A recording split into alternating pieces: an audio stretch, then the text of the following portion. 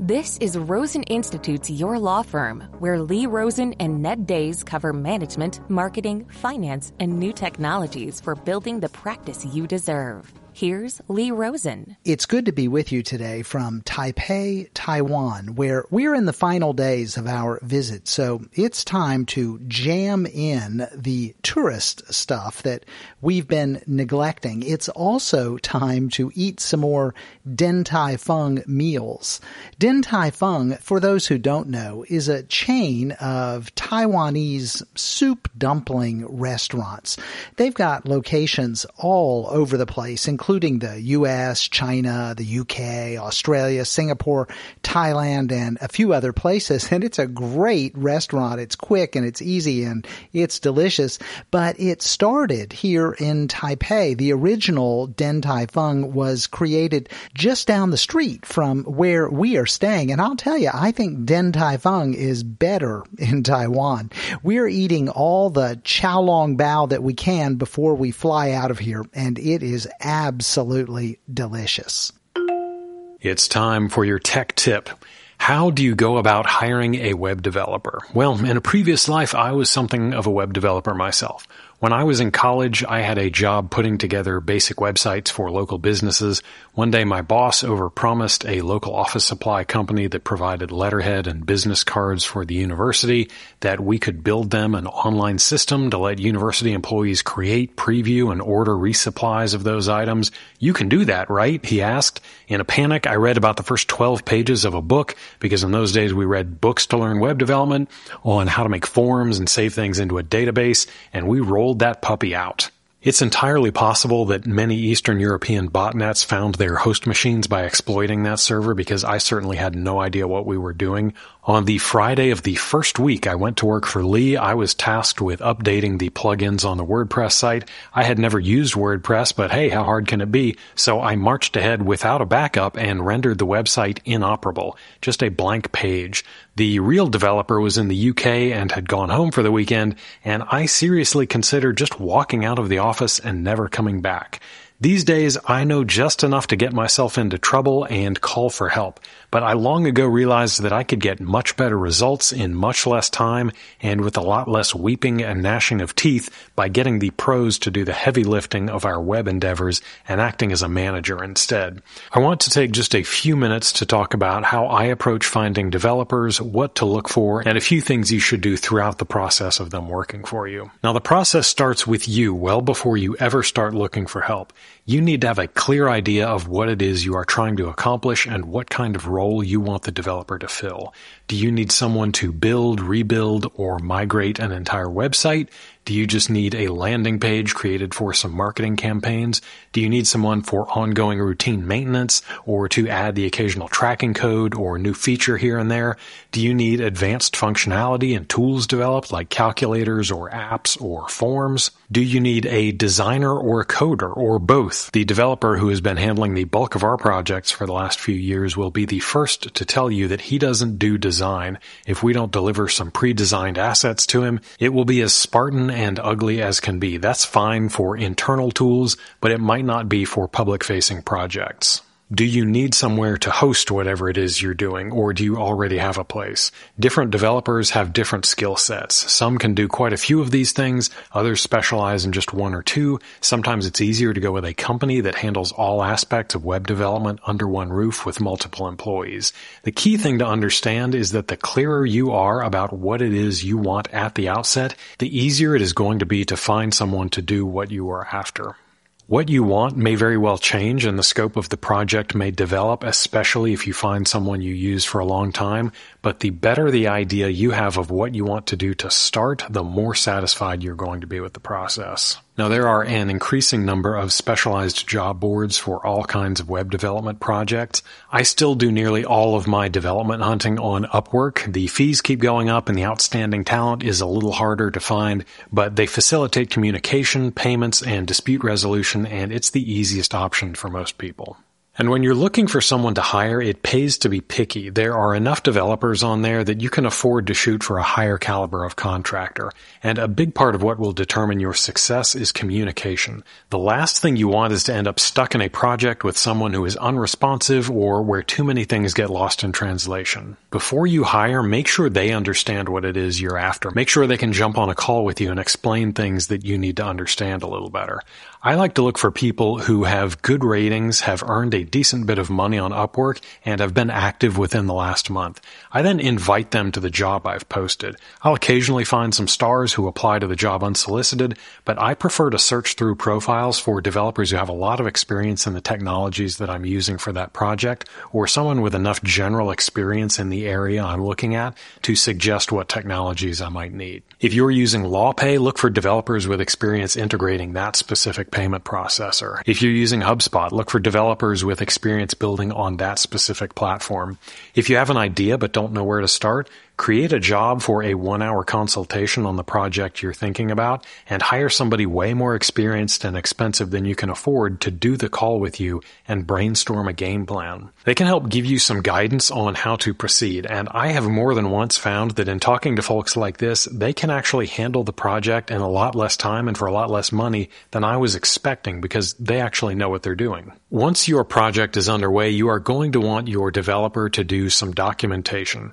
This doesn't need to be anything fancy, but having a page or two on the basics of the project is going to be a lifesaver if your developer disappears or a few years down the road there's a problem and you need somebody new to take a look and fix it in a hurry.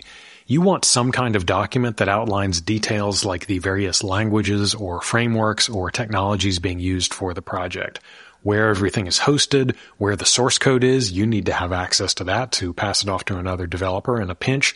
A manifest of the various plugins or moving parts in the project. Is there a database somewhere or a connection to another website to pull data up of some kind? Are you using a specific WordPress form plugin? Is the site being backed up? Where are those backups? In an emergency situation where you need someone else to step in and fix a broken site or a tool or an app in a hurry, having some basic details you can hand over will save hours of detective work with your new developer. For several years, we had a mobile app for Rosen Institute members to access all of our premium content. How did it work? I had no idea. I had access to the code if I needed it. That part was okay, but I didn't have the faintest idea about what kind of programming language or software was used to make this thing. In the early days of COVID, when we thought half the population of the Earth might not make it, I sent our developer an email about an update, and I waited and waited and waited, and I assumed the worst, and I wondered how I would pass this thing off. Luckily, he was just on a multi-day hike. Thanks for giving me a heads up on that one, guy. But in having him outline the project after the fact, I found that there were all kinds of moving parts that I had no idea about, like security signing keys for the App Store and Play Store that would have made it basically impossible for us to hand off the project if something had happened to him. Our current web developer, who we've worked with for years now, is in Ukraine. Yes, that Ukraine. He is more or less stuck there. His wife and child were able to leave to Germany for a while. Now they've come back. They are all safe for the time being. He sends regular mass email updates to his clients where we get updates on how he's doing and what's happening. He is still working pretty much full time. He has to do quite a bit of his work using a solar battery depending on the week. And, I can sympathize because sometimes my neighbors are loud or my feet are cold, but I persevere and do my job because that's the kind of professional I am. And who knows, you may wake up to a broken website one morning only to realize that your developer is stuck in the airport because every flight in the U.S. is grounded. Stranger things have happened. Now, often projects have a clear endpoint. The developer has delivered the site or the plugin or the tool. Sometimes you need ongoing updates. Sometimes you just need somebody to handle a few hours of design and development each month on an ongoing basis. With these longer-term engagements, don't be surprised if at some point your developer drifts off. You are likely not going to find one developer who can handle all of your projects, and even great developers may eventually move on to different areas of programming, different fields entirely, or sometimes just get tired of working on our projects in particular. Don't take it personally. Be happy that you took my advice and have access to the code, an outline of how it all works, and those precious, precious backups, and take what you've learned on to the next project. I'm Ned Days, and that's your tech tip.